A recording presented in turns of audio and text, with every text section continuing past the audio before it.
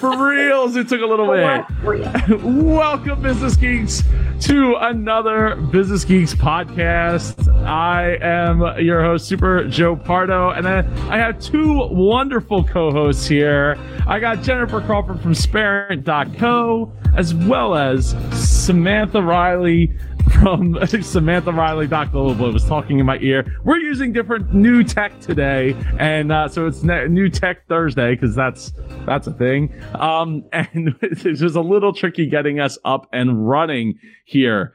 I know Eric Hunley is joining us today. He sent us a super chat over on YouTube, which is awesome to see. He was curious as to how that end of it worked. It looks like if I can click on it from there, but it doesn't seem like it's like highlighted in, well, actually it is highlighted on my screen. It's highlighted. It's green. Bright green. Yeah, it stands out. But if you have chat that's just like poop, poop, poop, poop, poop, poop, poop, like scrolling by. We also have Otto in the house. What is going on? Thank you so much for joining us. Jennifer, how are you doing today? Hunky dory. Hunky dory. Doing great. You know, on Thursdays when I get to this point, it's nice. It's a nice way to wrap up the day.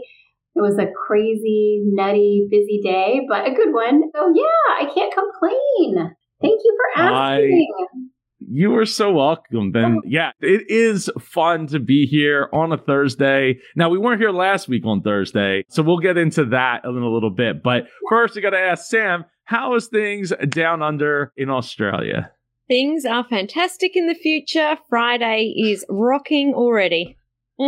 Awesome. So glad to hear that. And here in good old Philadelphia, things are moving right along. So I think when we last did our show, I had two people that had passed away on me, and I've added a third. Things come in threes. And I might have said that at the time that, like, I don't know who the third's going to be. And then we found out who the third was going to be. It's Bill Neely, who was our manager at our repair shop, and huge deal, huge loss, and very much a big reason why, one of the reasons why I chose to come back to work at my family's business back in 2018, because of him. I didn't really know him too well prior to that. I got to know him really well over those couple of years of working with him, and it was a huge blow. It's on top of the previous two losses in that family, that end of the family for me, and I know it was very hard on my dad as well. He was, like another dad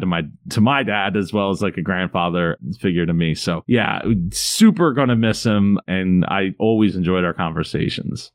Well, I'm so sorry for your loss, Joe. I think I'm speaking for everybody here. And rest in peace, Mr. Neely. You sound amazing. Totally. He was. He very much a he wouldn't say a semi-charm kind of life, but I would say in a lot of ways, it was a way of living life that he brought to the table. So this week, I thought it would be fun for us to talk about a topic that is kind of near and dear to all three of us, being that all three of us kind of or do run coaching businesses, as Jennifer being the kind of part, right? Not really.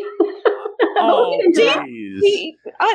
Hang on, Jen, can I just say, I think that any business owner that's working with people is a coach, because you're always coaching and leading and helping people. So I do think, like, whilst you don't have a coaching business, you would be coaching all day, every day. I get that.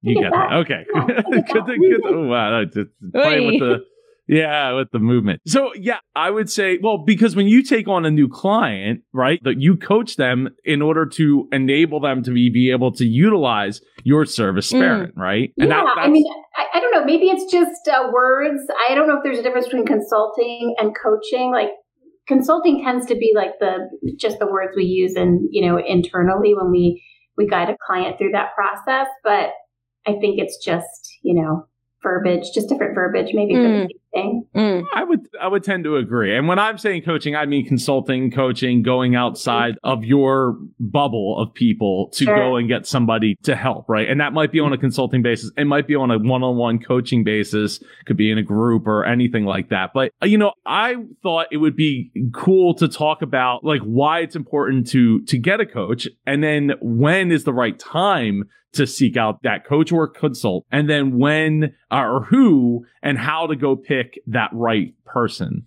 right? How to go pick the right who for you, your business, your needs, your language, your understanding, and your industry. So, Sam, would you like to a great conversation? Yeah, sure.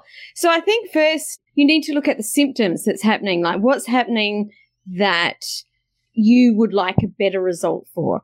And this is, I think, the piece that a lot of people get wrong.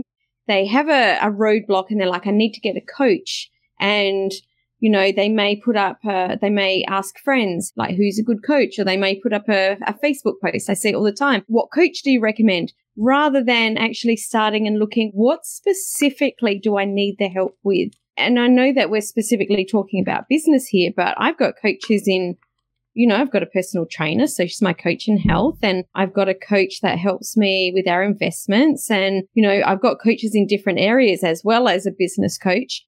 And so where to start? That was the original question. Where to start is to look at what are the symptoms that you're experiencing that you would like to have a different result for. Would you guys agree with that?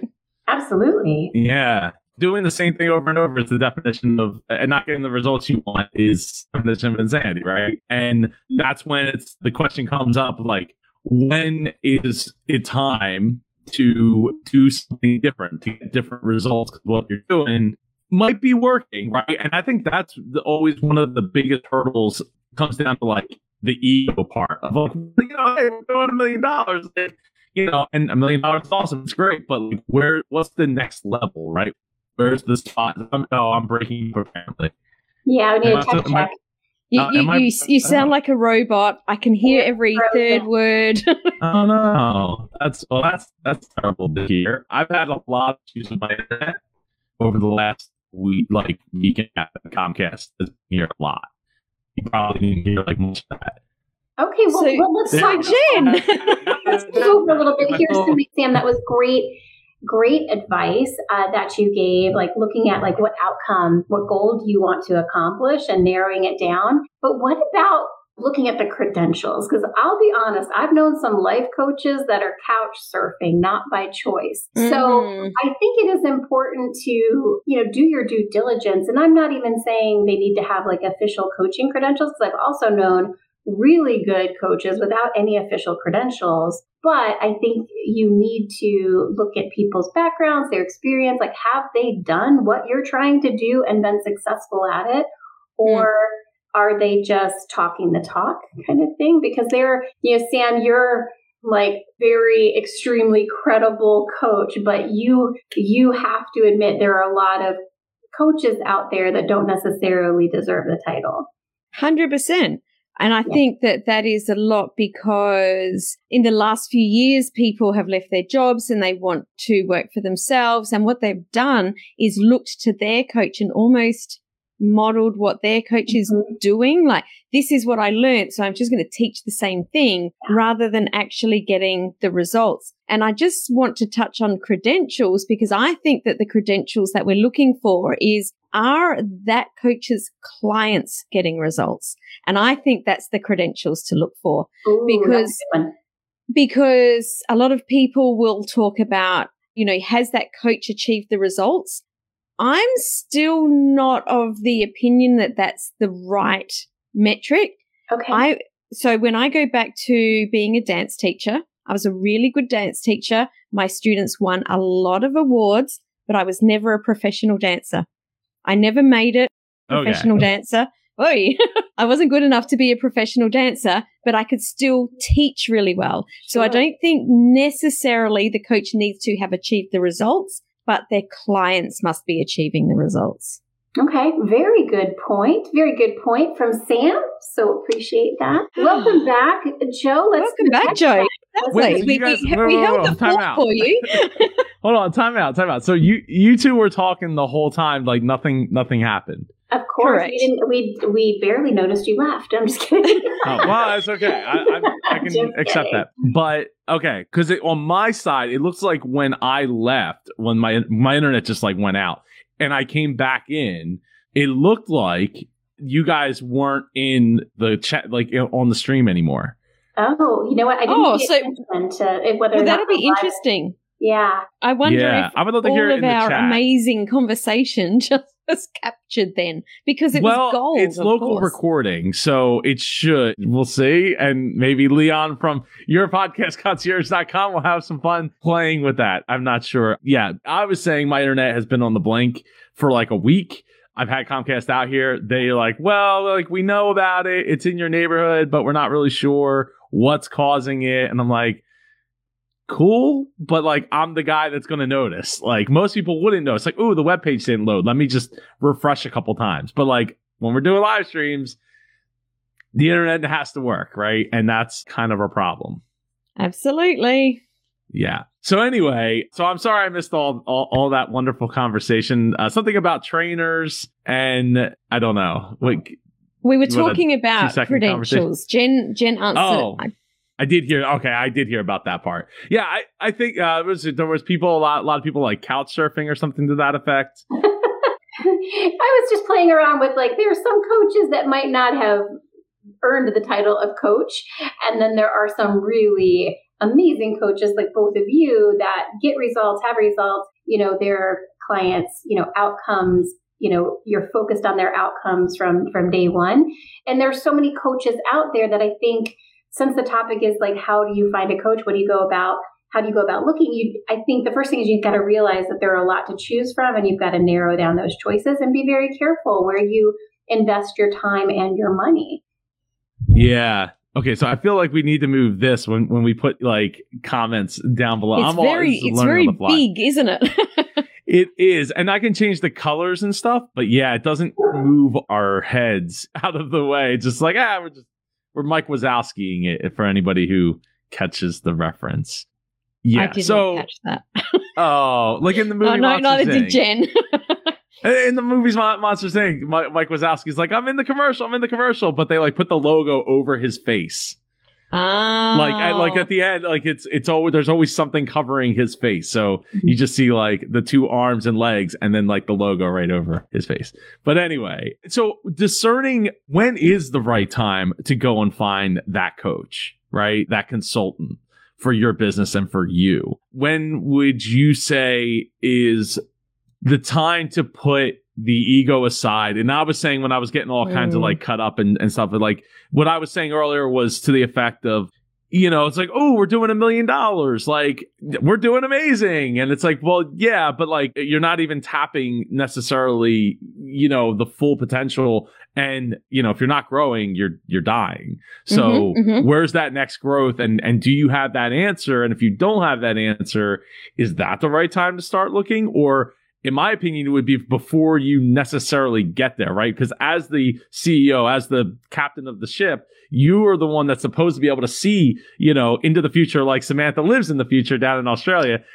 What's the next day? What's the next week look like? 10 weeks look like? What's the next, 6 months, a year, 2 years, 3 years, 5 years look like? And how are you going to grow into being able to always be in a growth mode, or at least mostly growth mode, right? Or because you run into issues where like the landscape changes, right? What's acceptable, in the industry, or what's hot in the industry starts to cool off. And it's like, okay, well, what's that next thing, right? That's why we go to like trade shows and industry shows and read industry magazines when that was a thing, industry blogs and all that.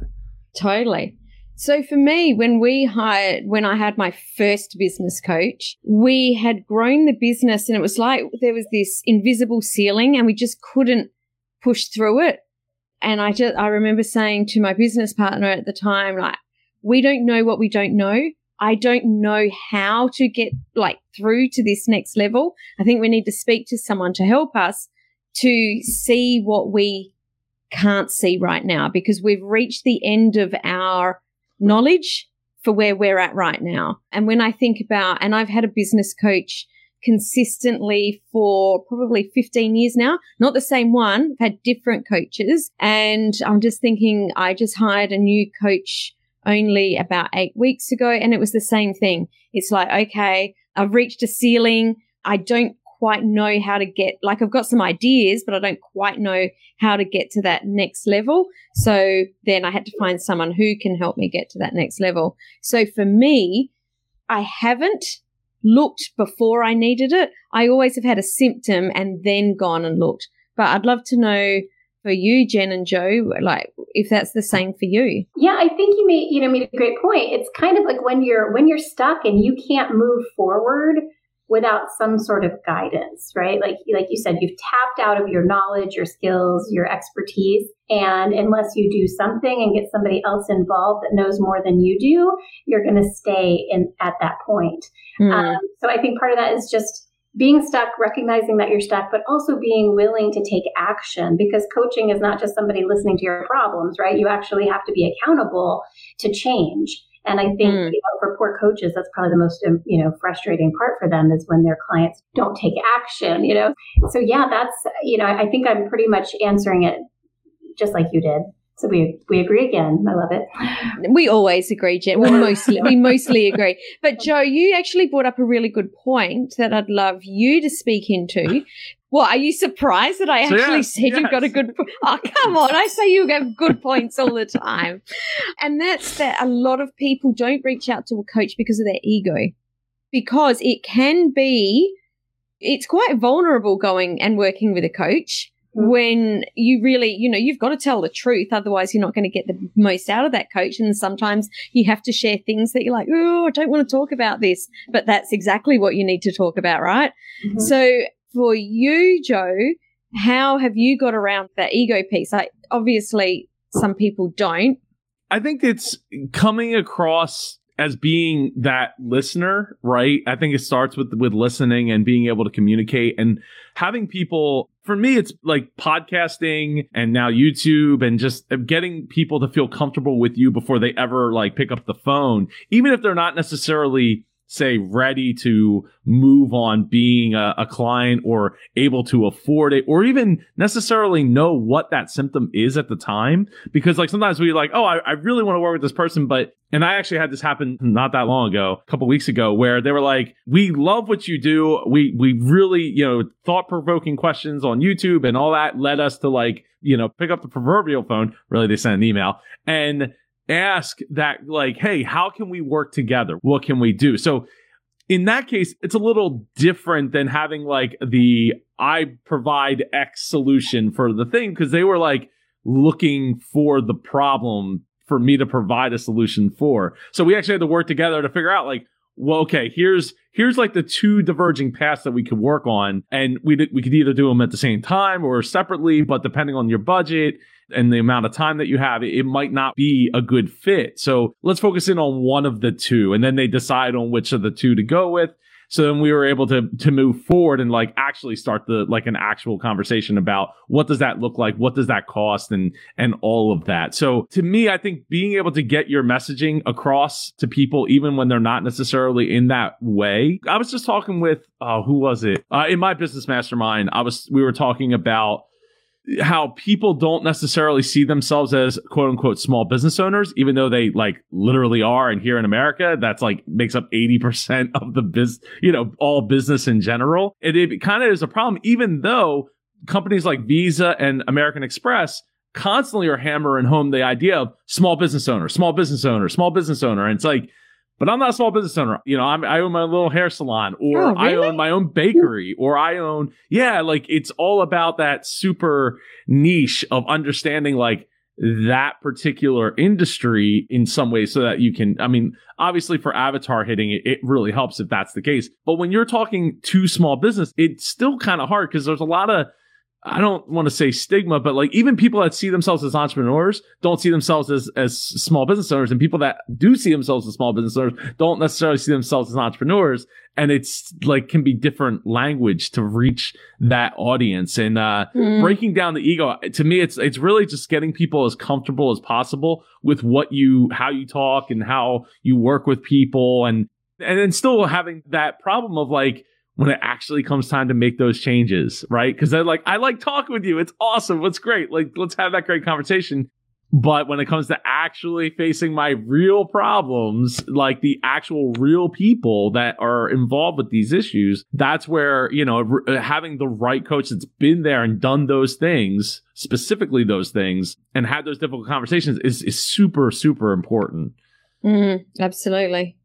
Yeah, it's really important to go find a coach that helps with the specific problem that you have.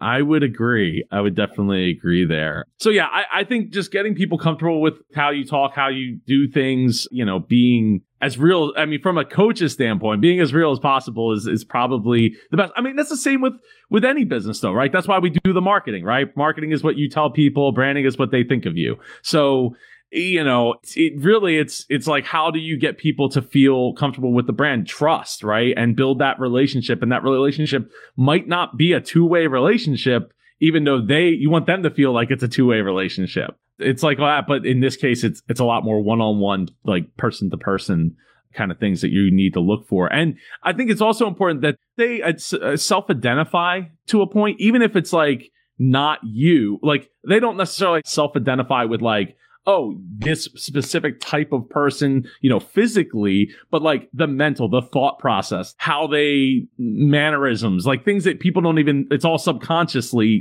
processing in their mind. Yeah.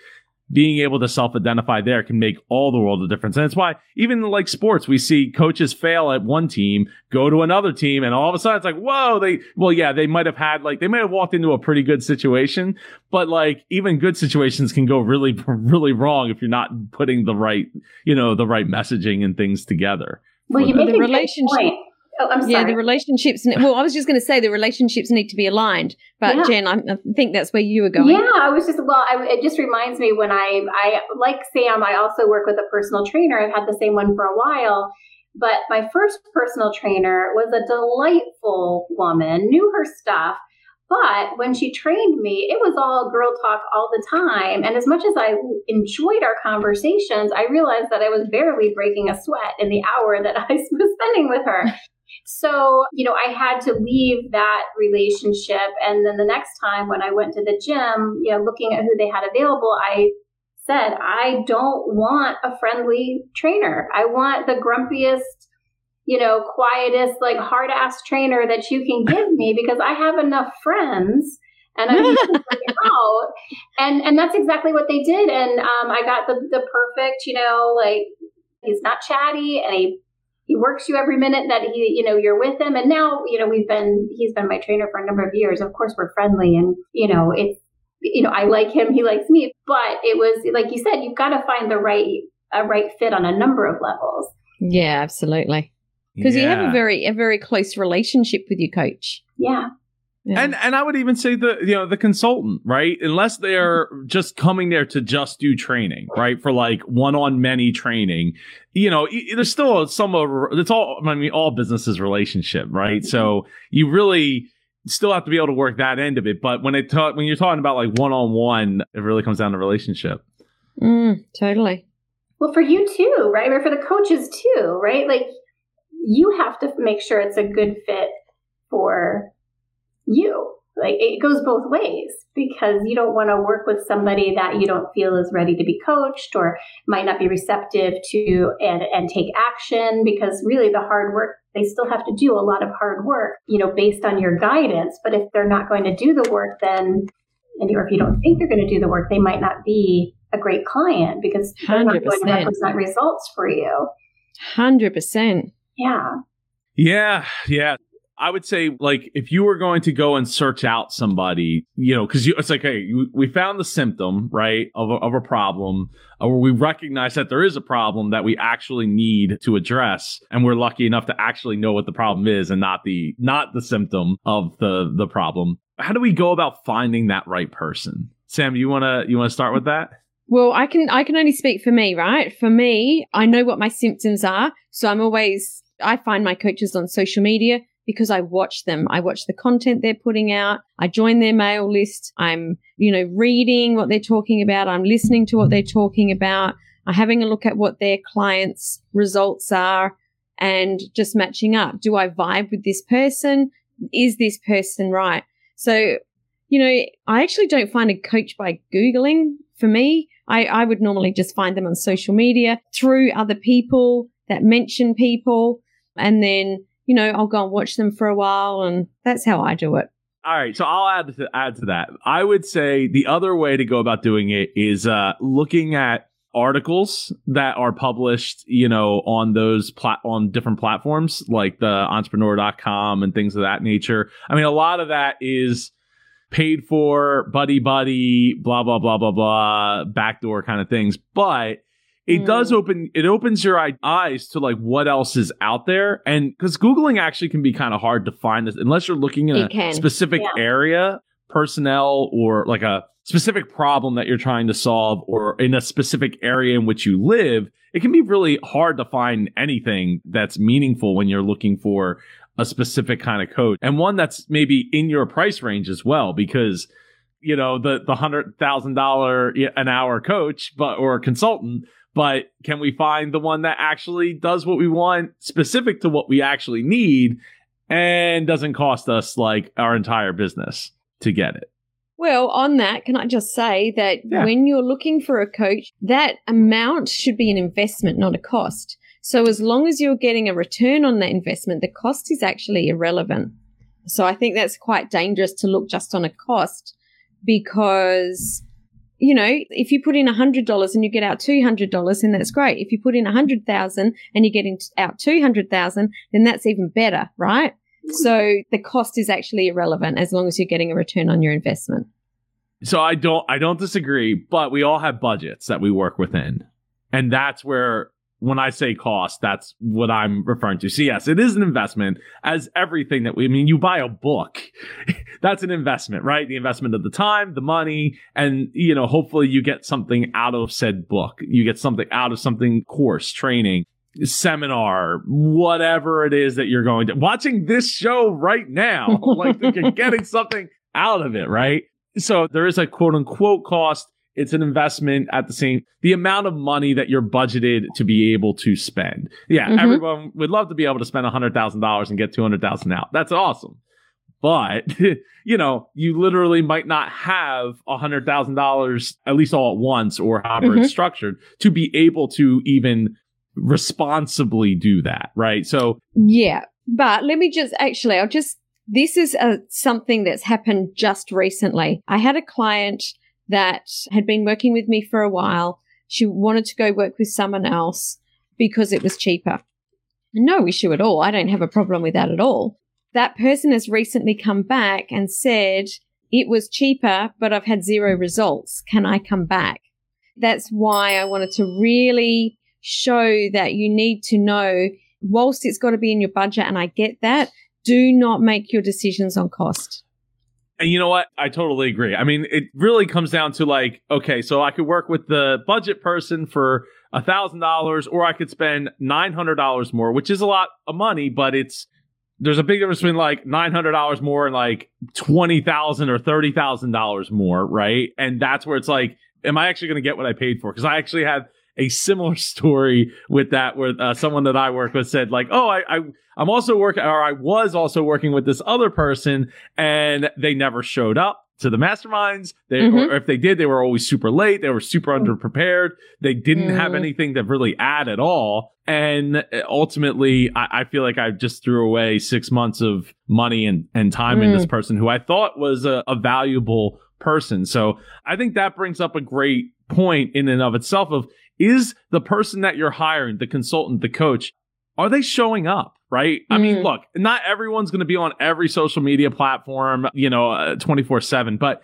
have they at least proven that, say, one social media platform? They don't have to be on every single one, but have they proven on like one platform, or even just our website, like consistently adding articles that, mind you, if you like take a paragraph and Google that paragraph, you don't find on a ton of other sites because they paid somebody, to write an article, quote unquote, for them. It's one of those things where it's like, oh yeah, it's easy to fake it if you just pay somebody to write, nonsense articles and just basically stealing other people's stuff and putting it on your site, or even social media for that matter. So like, do your due diligence and find out. Like, don't just base it off of, well, they're writing all these articles. Like, Google it. Let me Google that for you. Absolutely. That's why I think I've just done 10 mic takeovers on my podcast, and the people that we've had on, they haven't submitted their questions to me. So I've answered them all on the fly. And I wanted that specifically because I want my audience to know what the amount of knowledge that I have in my head is. So that's the way that I've got around that,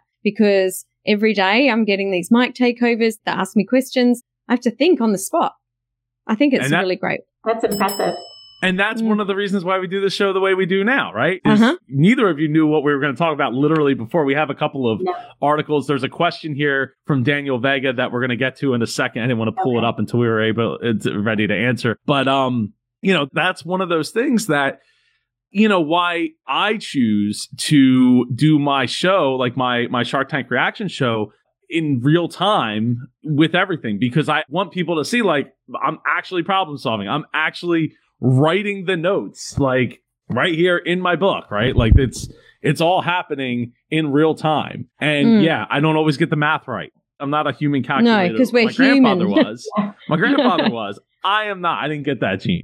So, I can't even write a phone number down, honestly, without making you stop to repeat the numbers like 3 or 4 times, as I go through writing, because I can't think and write and process at the same time like that. My brain doesn't work that way, right? But understanding that I have limitations and I'm confident with those limitations to be able to do it, and then put myself in a position where we're coming up with, answers and potential solutions and potential problems and all that processing. And I think that to me is more powerful than creating something that's a highlight reel of what I could potentially do, right? That's me, and that's how I view it. Yeah. Well, I think that probably, like you said earlier, helps earn that trust from people that have never met you in person, because they are seeing this authentic experience, playing out in front of them. You can't fake it. It is what it is. So, that's not a bad approach at all, Joe. I like it. Thank you. I appreciate it. And Tim, it's good to see you in the chat. Smart businesses invest in their employees' success in order to get loyalty and avoid turnover. So I'm still trying to figure out where to put the logo at in the corner here. So yeah, absolutely. We did that, a ton of that at back in the Pardo Truck Parts days, and even now in the Pardo Fleet Solutions days, we actually just expanded to like a whole second building where there's like a whole conference room that is going to become a training center for the techs to be able to go and do those trainings and get those trainings in a learning environment, not just standing in the middle of the shop and everybody stopped what they're doing to walk around, stand around a particular like person doing it kind of setting. So I couldn't agree more. So we did have a question from Daniel Vega. Sorry, I keep making Jen having to like do she's not centered in her script. Says, what to do when you have great sales, but all of a sudden your sales go down? How do you go back up? You ride the wave, right? No. Well, Daniel, I don't know. Well, first you got to diagnose the problem, right? Why did your sales go down? Is it market saturation? Is it, the quality of the product? Time of the year. Year. Is it a great product or a crappy product? And now that it's out in the market, do people not like it? Is it broken? It could be any number of factors. So I think you have to diagnose it first before you fix it. 100%. Yeah, there is tons of things. And also, just like, look, numbers don't lie, right? I full-heartedly believe that. I've lived it, experienced it. But how you slice those numbers can very much tell two different pictures, right? Like the same as we're comparing December to January.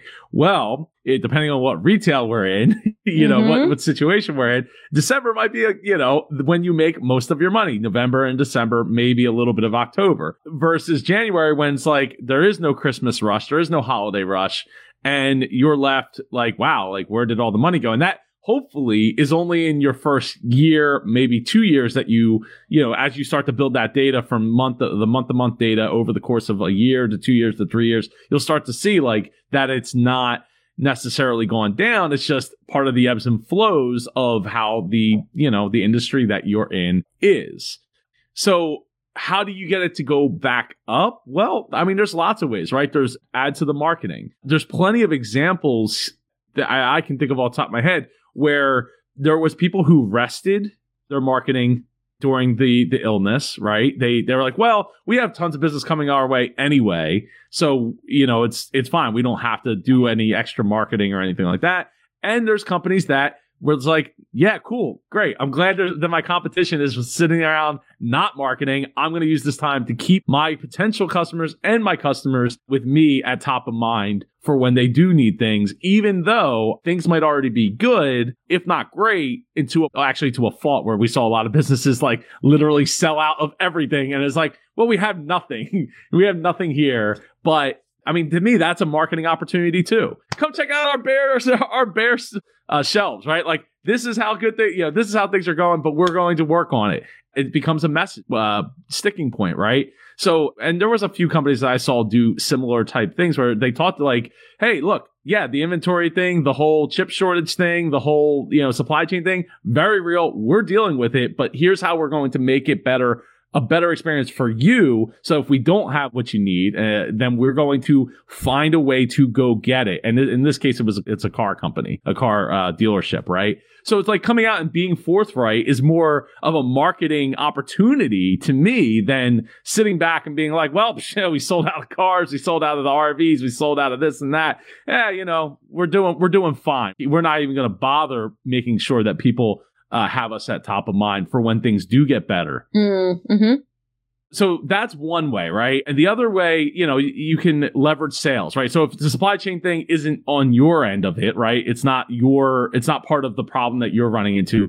To me, running sales, I would also see like, what can you do about doing local stuff, depending on what kind of business you run? Like, even though there wasn't maybe a ton of indoor events over the course of the last 2 years, there's still plenty of outdoor events that you could like go and sponsor one of those. Like, show up with a tent and a booth for one of those. Going deeper, here you go. Go deeper into your analytics that you have, right? Your customer database as far as who are the customers, what are they buying, what did they buy before, when's the last time they bought from me, how can I structure that message so that I could reach them again and potentially get them to come back.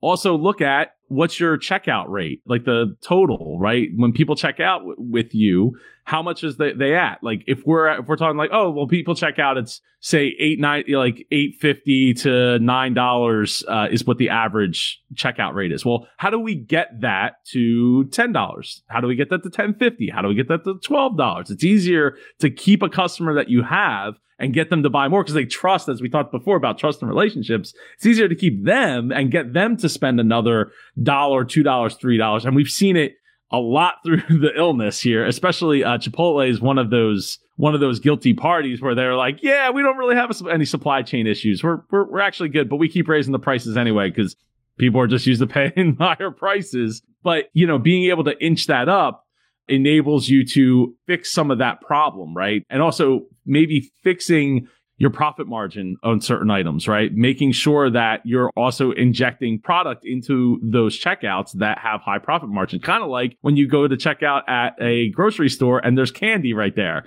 Why is the candy there? High profit margin item. It's right there to boost it.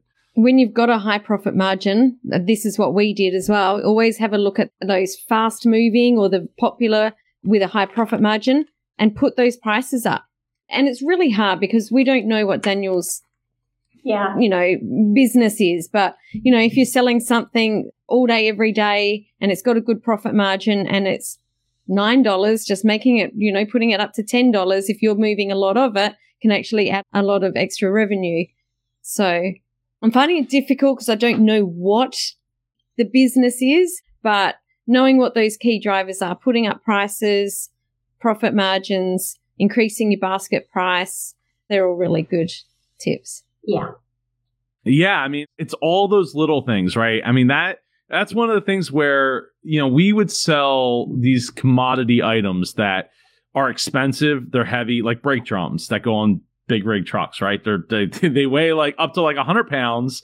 You can't get, because they're so commoditized, you couldn't get a lot of money for them. So the profit margin like might only be like $10. So it's like we're buying it at $64. the most we could sell it for is like 72 to 74. And the problem is they take up a lot of space. You only get like 16 or 20 of them on a pallet, and there's only so many pallets you can put around in a place. So you run into this problem where it's like, okay, we need to sell these other things and mark these other things up to be able to boost that. So like the butt connectors, where it's like, I don't know, $2 for a bag of 100 of them, right? Well, if we make it $3, is anyone going to notice? If we make it $4, is really, I mean, it's, we're talking about such a small jump in price, comparatively speaking, but it's not something that people are going to go and notice. So I think, from marketing, sales, going deeper into your analytics of what what the people, like the segments of people that you have and what they buy and what you could also market to them after they've bought that, depending on what software you're using. There's so many, as Sam said, there's so many like catches to that, but just getting in that thought process of like, what can I do to get that customer back to buy again, right? What's my return rate on customers coming in and spending again? Because if that's not high enough, you're eventually going to run out of customers. That's a problem too, right? There's only so many people in so many markets and industries and niches that are going to go and continue to buy. That's why you see like these companies. I just redid a video on my channel for the Lark water bottle. It's $100 self-cleaning water bottle. Well, you buy $100 water bottle once, right?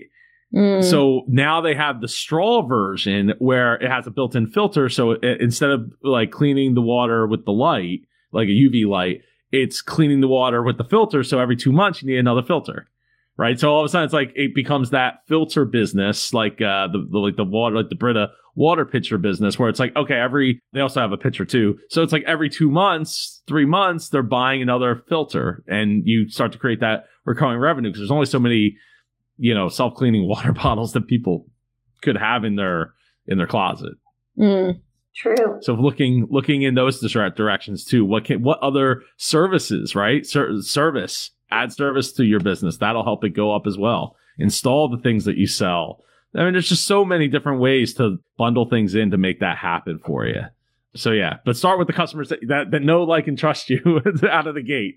Those are the easiest ones to convert. Absolutely. For that. Oh man. So do we want to talk about Elon Musk? Or do we want to talk about what was the other one? Disney I had? There was a Disney article.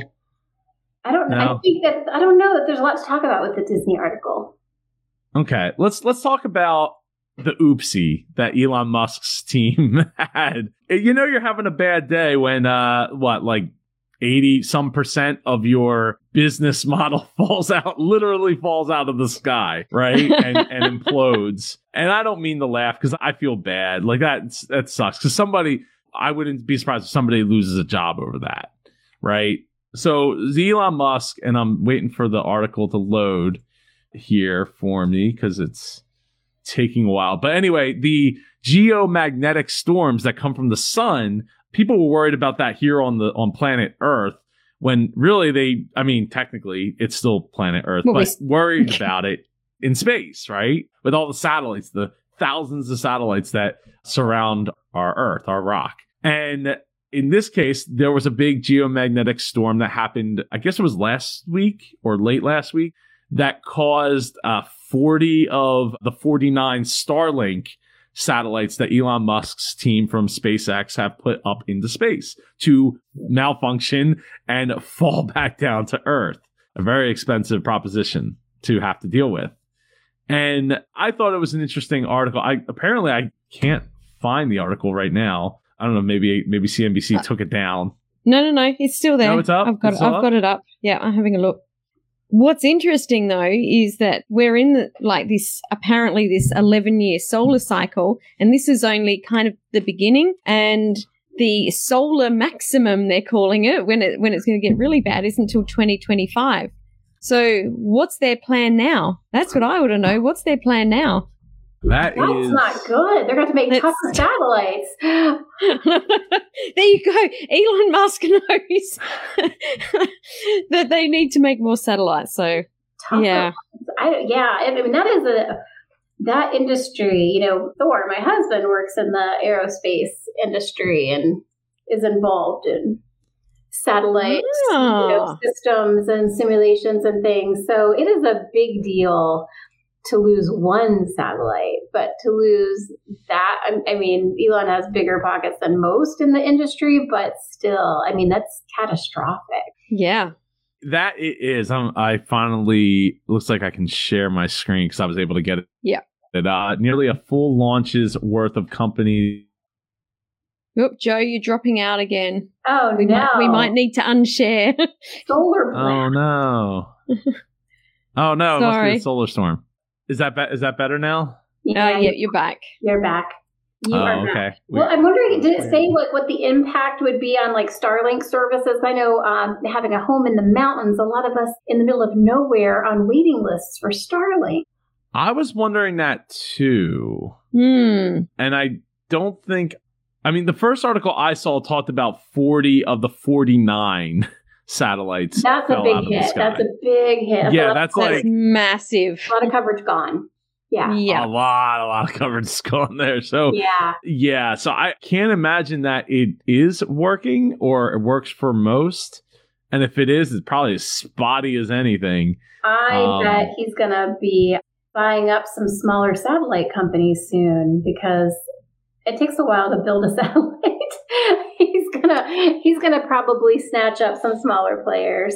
You know, that's probably good news for them, right? Good news for them, yeah. Yes, ring the cha-ching bell for them. Yeah. So, yeah, I actually have a friend in the aerospace industry as well, and I should have reached out to her for comment on this because she wanted to be an astronaut, but unfortunately, due to medical reasons, was not able to do it. But she still got to work for, I want to say NASA, sending, satellites up into space and things of that nature. So yeah, I will have to reach out to her and see what her take on that is as well. But yeah, when things go wrong, this is the kind of thing where it's like, how did nobody know this? Like, it's not like geomagnetic storms are new. No, they knew it was going to happen. They knew it was going to happen. So nobody's a bigger gambler than Elon Musk, though. Like, I mean, you can't be a visionary and not take a lot of risks. I mean, that's 100% correct. Yeah. He knew the risk.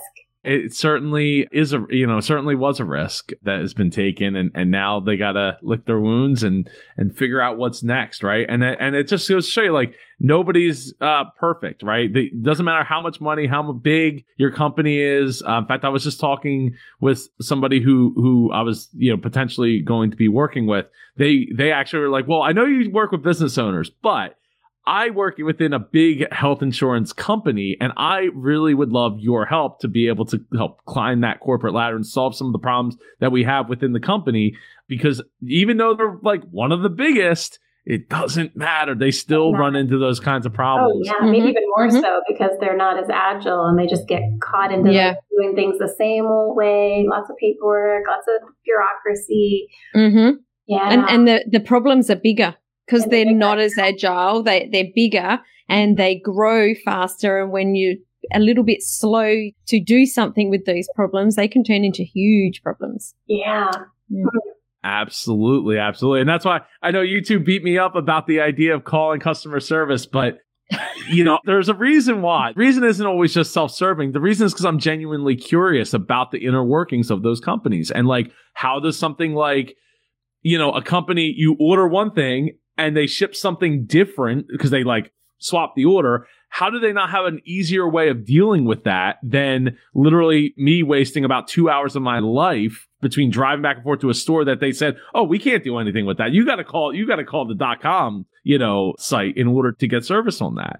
Right. And it's like, well, but you guys are the same people. I know it's, online and brick and mortar might not be the same, even though they're the same. And that's why you always got to check online for the price.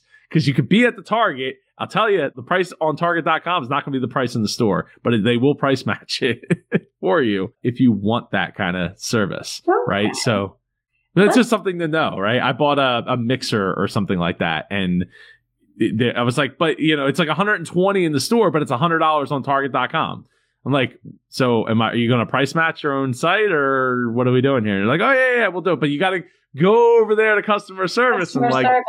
Of course, of course. And when you go to customer service, they're like, check it out. Look who's coming. It's Joe Pardo. Exactly. First name basis at all customer service. Well, I want to know do you guys think that Elon Musk cried? I feel like I feel Can you give cried. me an idea, Jen? Like, what is the rough kind of cost of a satellite? Because I actually have I don't understand kind of like how big a deal this is. Like, I guess it's big, but I don't understand. I don't know. Millions of I was 100 30 million. 100 million. A typical 30. weather satellite carries a price tag of $290 million. A spy satellite might cost an additional $100 million. So a spy satellite might be almost $400 million. Obviously, Starlink's not that big. They're smaller satellites, but the technology on them, lost 40 Starlink satellites, are reportedly worth as much as $20 million all at once. So that's a lot of money. It's a lot of money just overnight to lose, isn't it? Somebody be with Elon, please. And to not just lose that, but to know that you've got to find that again to get them back up there. I mean, that's got to represent like just years and years of lost time and effort. Oh, somebody, please be. I don't with think. Elon I don't think time. He didn't cry. He didn't cry. Oh, he didn't cry over that. I don't think so. So it's $20 million total because each one is between $250,000 and $500,000. Yeah, once it's made, but what about all the man hours that were paid? And that represents a much bigger loss than $20 million. The supporting those satellites, maintaining those satellites. Oh, it's expensive. So it said, meanwhile, SpaceX disclosed in 2020 that each Falcon 9 launch costs around $30 million. So in total, this abortive operation that could have cost SpaceX around $50 million. We've got an answer in the chat here. He said he cried. He cried. Oh, he cried? Of course, he's human. Yeah. He's human. Of course he cried. I knew He's just lost 80% of his satellites. Yeah. I didn't check his Twitter to find out that I guess he did cry. And thank you. Big old cry. Big ugly cry. A big ugly cry. What, did he wipe his tears with the cash that he has? No, he doesn't have any left. No, he's using Kleenex. Oh, please. He used to wipe his tears with cash. Please. $20 million is nothing. You know how much he sold in stock? How many billions of dollars did he sell in stocks over the summer? I don't know. A lot. It was a lot. He cashed out a bunch. He's fine. I know he's going to be fine, but that is but it would still hurt. It's a huge it doesn't matter how rich you are. You don't want to hand over $20 million just for no reason. And it was definitely, I mean, and he's got to pay for all those launches again. Those launches are a big deal. It is really expensive to launch. Well, that was more expensive. The launch was apparently more expensive than the actual satellite costs. And there's going to be like a time frame here that he can't get back. You can't just suddenly get 40 satellites today and get them back up there tomorrow. It's not just a money thing; it's a time thing. It is a time thing. And now we talked about him like maybe snatching up the smaller players, but now I'm thinking, those smaller players maybe see the opportunity to catch up and be more competitive because their satellites haven't, spontaneously combusted in space. So it'll be interesting to see what happens in the aerospace. Well, so here's the bigger question, right? The bigger question is there is a bigger question because you can't just even though you could spend money and in theory 6 months, a year, get those 40 satellites back up. What are you going to do to fix the actual problem? Because the problem isn't going away, as we talked about earlier, right? Meet Tom Cruise. It's going to get worse. It's going to get worse as these years go by. And clearly, if the satellites they have were not good enough to be able to withstand what is happening now, sure as heck ain't going to be good enough when it comes. Totally. What if he just throws in the towel? He's like, you know what? We don't need these satellites. I don't think we so. We do need them. I mean, there's a lot of space trash out there now because of these broken satellites. There are a lot of huge thing. Yeah, it's a huge thing. Do we need more space trash? I don't know. Yeah. I don't know. There was a great video from Kirkazar in a nutshell on YouTube that talked about this week, talking about what if the moon, magic space things happened and the moon slowed down, and instead of moving away from the Earth, it actually started coming towards the Earth. And it would only take like a year. But the reason that you were talking, the space trash thing is the moon actually wouldn't hit the Earth. It would actually end up breaking up before it hit the Earth and then turn into basically a Saturn ring around the Earth, which is effectively what we're trying to accomplish with all the space junk that we just leave out there. And it doesn't take much for like one screw, like one to hit one and then a screw to go unmapped in the grand scheme of things, and then cause all kinds of damage. If you haven't seen, what was that movie with George Clooney and I can't think of her name, Julia Roberts? There was a space movie. They were in space. I don't know. Oh, I can't think of the movie. It was pretty good, but it kind of talked about that, where it's like one collision happens to another collision, and we've had stuff like this happen not that long ago, where some space junk almost hit. I think it was a Chinese satellite or something to that effect. Gravity. There you go. Nick G is in the house. Good to see. Good to see you. And what were the wolves gonna do? We don't have a moon. What are they gonna howl at? This is bigger than just the Earth. Sandra Bullock. That was it. It wasn't Julia Roberts. I'm sorry. I apologize. Rafi, it's good to see you in the chat as well. I apologize.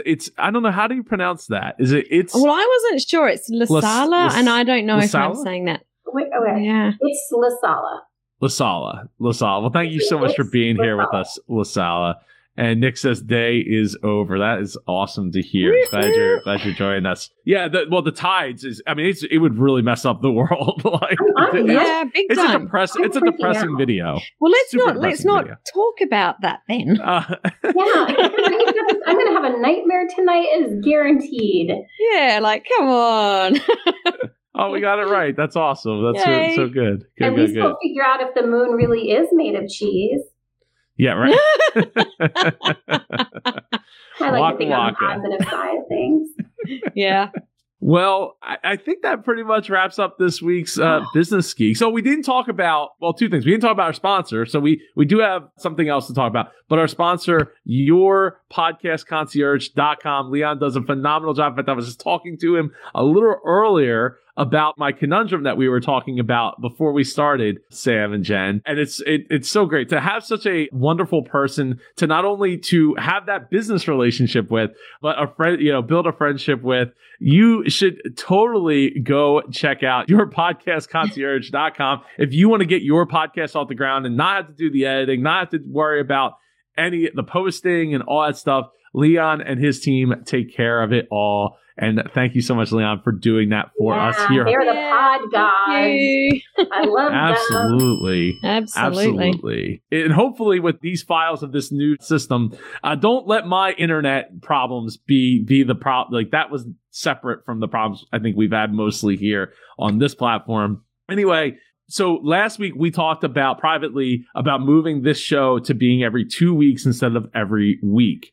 So yeah, I know it's like we're both like, did you not like that? I know it was my idea. It was my suggestion, and I will be honest. It was more difficult than I was predicting to have an additional committed slot on my calendar. I put a lot of emphasis in my life on time freedom and having a lot of control over my schedule. But I do have some things that are set on my schedule a week that are business related, and I don't mind them. But adding that extra thing, it just ended up being like, it was a little too much. It was a little too much to have like something just sitting on the calendar in a movable thing. I don't know if you felt that way, Sam. Maybe it's just me. That's why I was like, if we could just go every other week. Well, there was a reason I answered you so very, very quickly. Okay, put that out there. Good. So we tried it. We missed a week and we came back. And I have to say, it felt so much better. Like for me, I think that's the space I needed to make this work. Mm-hmm. And I'm on vacation next week, so I was all for it. Yeah. Which was last week for you, right? Or this upcoming week? No, I leave in 2 days. Yeah. Oh, awesome. Yeah, so she doesn't miss the Business Geeks because... Exactly. I worked it all out. So be honest, Joe, you didn't want to go to every other week, did we? No, but it's funny. I scheduled 2 separate live streams for this. Well, one, not specifically for the 4 o'clock time slot, but for like 3 o'clock or 2 o'clock on the same day to try to fill in that gap so I could get this FaceTime, with my audience and all that. And it is hard to fit this stuff in, especially with 2 kids, when you just don't know what literally the next minute is going to bring. Yeah. And that's why, so for me, I love the idea of still like bringing something every week to this channel, but I would miss having both of you regardless, but both of my guests canceled last second or somewhat in the last quote unquote last second for emergencies that they had. So it was like, oh, I got these live streams and I had to like cancel them. And then it's like, I had other things going on. I said at the top of the show, having lost a couple of close people to me, it's been kind of tough, and just a lot of other business balancing things going on and decisions being made and all that. And then trying to stay on the content wheel of how do I keep producing Shark Tank pitches and these other videos. And now, I don't know if either of you have seen, we did a couple of reviews of Shark Tank products with the kids and Melissa. So that's been a lot of fun to do. We're batch recording them so we could like get together, get the kids and get them, all dressed up or whatever, and shoot them, and then get on with their lives. And then I just edit and put them out over time. But yeah, so there's a lot of things like that that's just, happening behind the scenes, and trying to make the live stream time is tough too, as well for me. But I do love being here. I love being a part of the Business Geeks and having both of you here and getting to share you with my audience as well. On top of that is awesome. Yeah, it's so fun. You have a great audience. Yes. Everybody Thank you for inviting us. We are, always up for a little Super Joe Pardo party. So it's not just me. It's not just about me. It's about all 3 of us, and that's what it would be if, that's what it would be. That's what it was going to, the plan was out of the gate back when we started this whole thing, 2 years over 2 years ago. Yeah. So, so it's been, we got you do it in the comments saying world's biggest troll. I'm not friendly. That's the best when people are just so honest. Yeah. I'll tell you. So it's so weird getting these comments. I get them at like 2 o'clock in the morning, telling me that I'm a clown, and it's from a person. I assume a person, not a bot, who has no videos on their channel, and their name is Shrooms, and it's like, I'm the clown. I'm the one finding my video at 2 o'clock. I mean, I have a global audience, and it's not 2 o'clock everywhere in the morning. But it's just the internet's a weird place. That somebody named Shrooms. And it's the place you're supposed to be. So I hope you're enjoying it. Yeah. We're talking about truth. There's some more truth. the harsh truth. Well, if you want the harsh truth, Jen will give it. Yeah. Oh, yeah. I'll work on with love.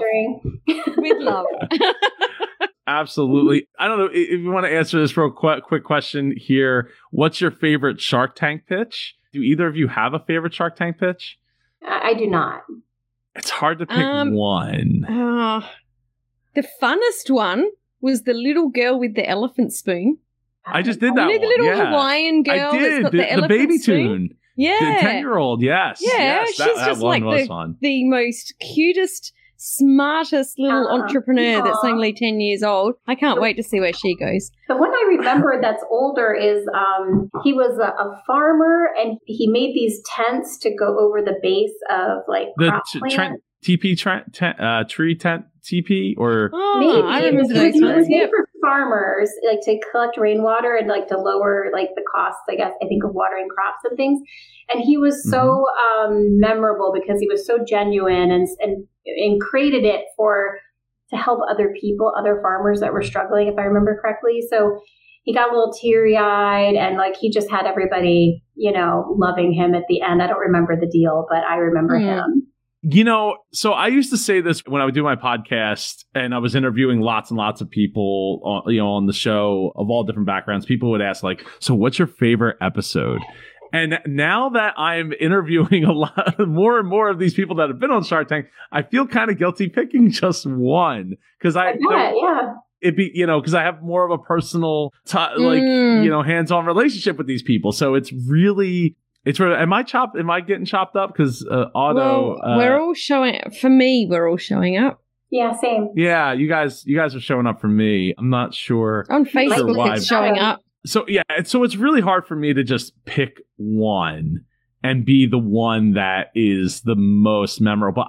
If you had to really pin me down, I would say one of the most memorable ones was the guy with the guitar player. So like you learn to play the guitar by pressing the buttons. Mm-hmm. I recently did that one, or did I do it recently? I think I did it somewhat recently ago. I can't remember what is the name of that product. Oh God, I can't think of it. But it's like a plastic thing. And then as you learn, you take away pieces of the plastic device, and then you're actually putting your fingers on the strings versus playing on the buttons. But it's training you to know where the fingers go on the guitar. Yeah, I loved his attitude and yeah, it was just really, really, really good. I mean, I love all the pitches are a lot of fun. Oh, mine was Bombas. Okay, yeah, I remember that. Yeah. I got to do that one still. That's a biggie. That's a landmark one for the show. Very much. And the Scrub Daddy one was great as well. Oh, Scrub Daddy, yeah. Yeah, I mean, there's so many good ones out there. Exactly. And all of them are good for different reasons, right? Mm-hmm. They really are. Yeah, it's hard. It's hard just to really pick one. Yeah, and I think that's the sign of a really good show. Mm-hmm. Yeah. Really ding ding. Mm-hmm. Absolutely. Well, thank you both for being here today. We will be back on the February 24th at 4 p.m. Eastern, Friday, Australian. Is it still Eastern Daylight Time there? We're still Eastern Daylight, 8 a.m. 8 a.m. Friday, Australian Eastern Daylight Time. For Jennifer Crawford of Sparent.co and Samantha Riley of SamanthaRiley.global, I'm Super Joe Pardo of SuperJoePardo.com. We appreciate you being here today, and we will see you in 2 weeks. I'll probably do a live stream before that. Anyway, take care, everyone.